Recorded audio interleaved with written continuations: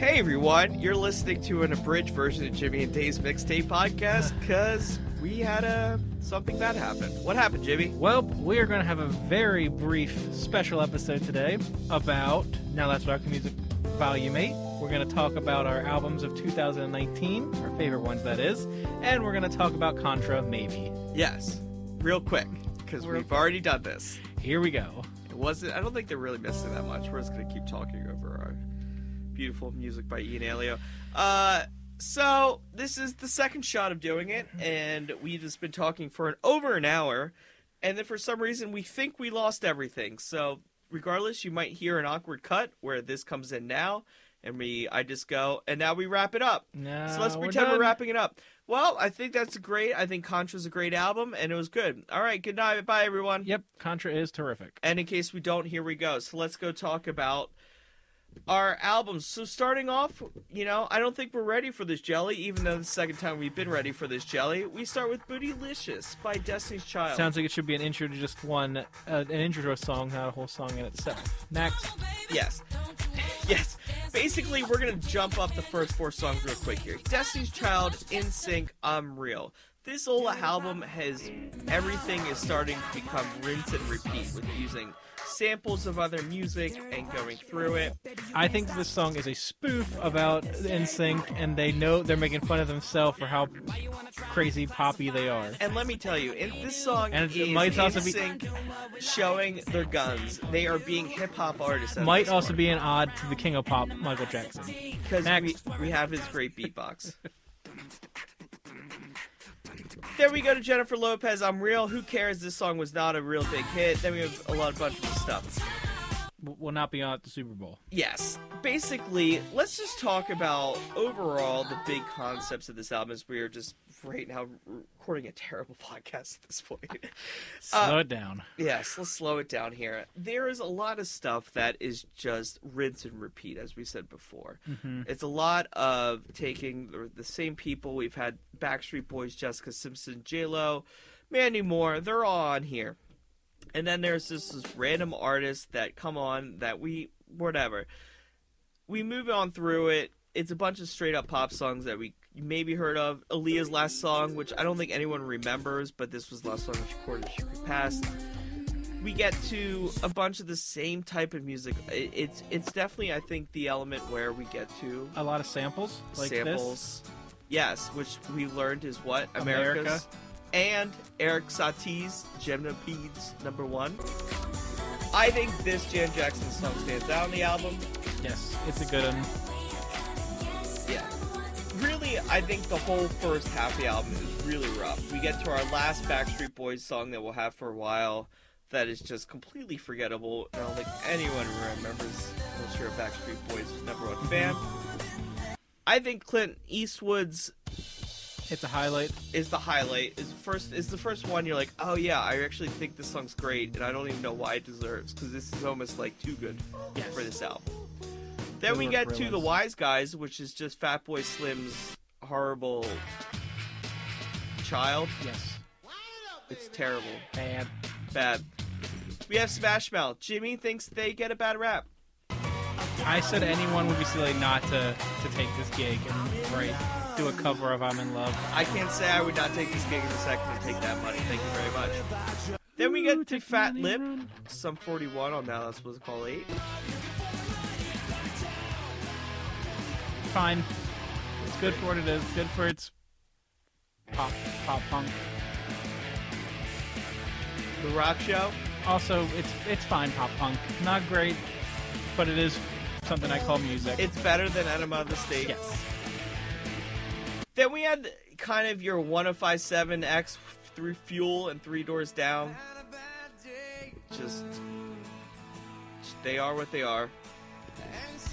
Then we have Walk On, which, interesting enough, we did say in our lost recording, most likely, that this was we talked about, by the way, in our lost recording, this took 30 minutes of the episode. So, obviously, I don't know if maybe that's a good thing. We're kind of breezing by it at this point. But I thought after this was in the end, I kind of don't like the newer U2 songs, but I thought this was a stronger song for them. It was just especially also meaningful at the time. This was post 9/11 society.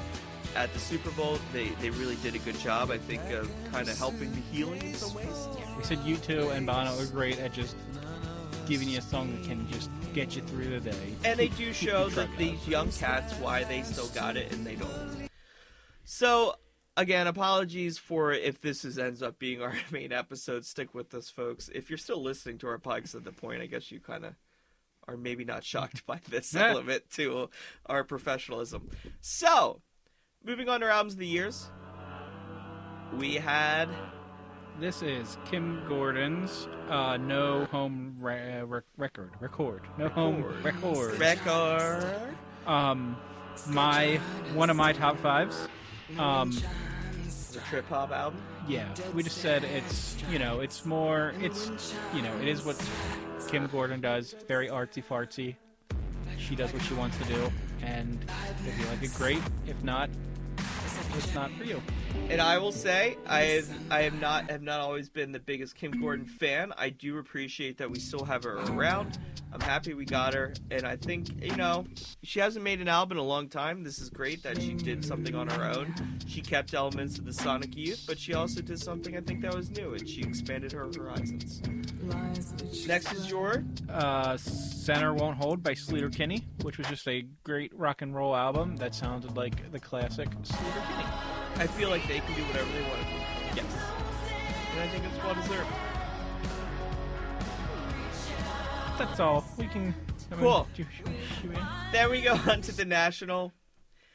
And we're Jimmy's album, The National, which is also on my list. There's next two albums are on both of our lists. I think we just have them mixed up. Yeah. National's mine too. I didn't really do them in a specific order, I don't think. There's like 5 albums. 5 faves. The album holds up to me. It was an album we listened to a lot in early May, and then when I went back for this episode, I really enjoyed it. It stands out to me more. There's songs that have gotten better, I think, with age, and I think this album will stick with me. What do you think? Yeah. Good. It goes in the National forever it fits trunk. The National. As I said in the Probably Lost recordings now, the National, for me, are at the Wilco stage where they can do whatever they want. They have their fan base, and I don't think they really need to worry about what they're going to do. They're going to have their fans. All right, next is up. Sound and Fury by Sturgill Simpson. Yes. Which we said, I don't know if you think, I think it's probably the most front to back solid album. I agree. Like it's the most solid album, I think, of the year. It's more like a concept album where everything goes together. It all connects. Great rock and roll music. I agree. Rock and roll music. It's great. We talked a lot about this in the previous episode. I think Sturgill did something great where he took his country feel, and he's not afraid to do what he wants, and good for him. And maybe he will be our pre-up.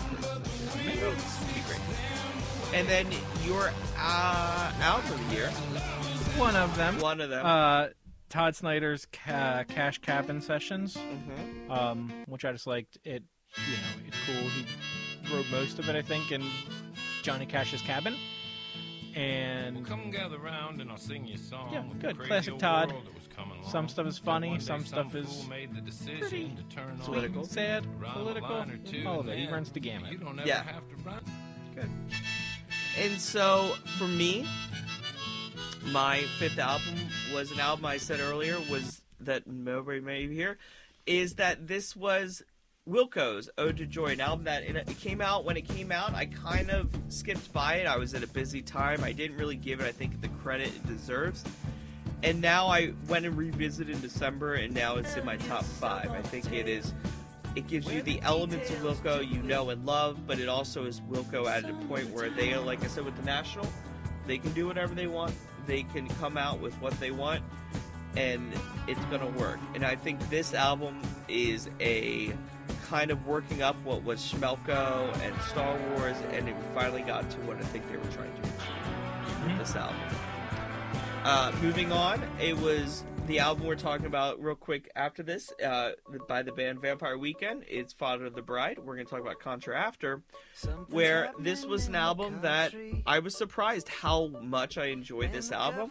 I was somewhat excited for it, but as a whole, I think the album is really good.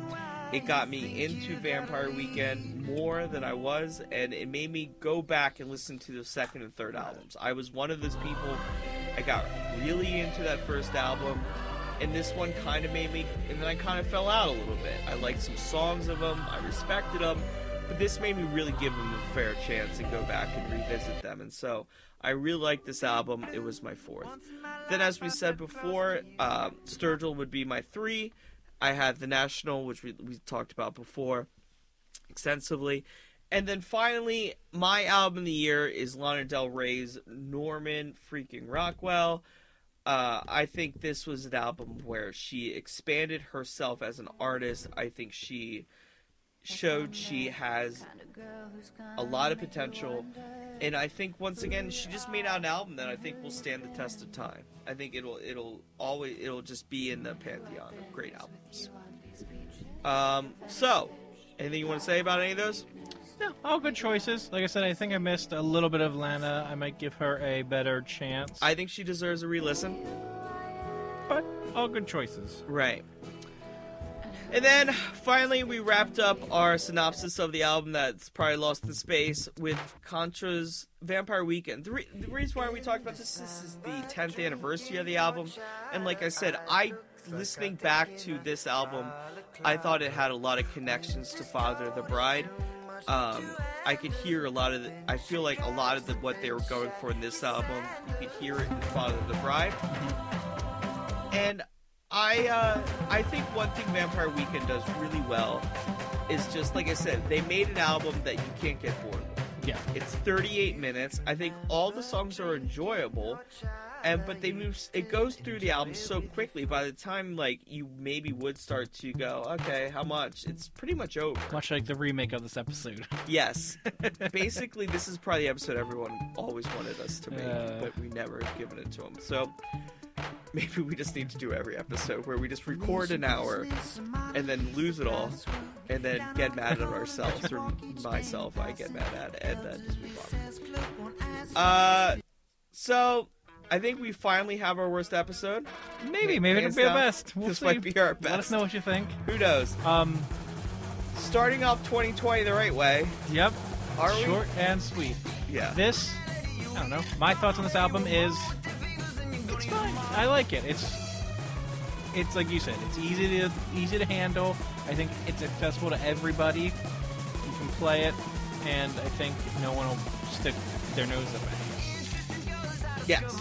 I do think there's probably you have to think there's a group of people that are just cannot stand Vampire Weekend, and they're afraid of what's gonna say if you do it.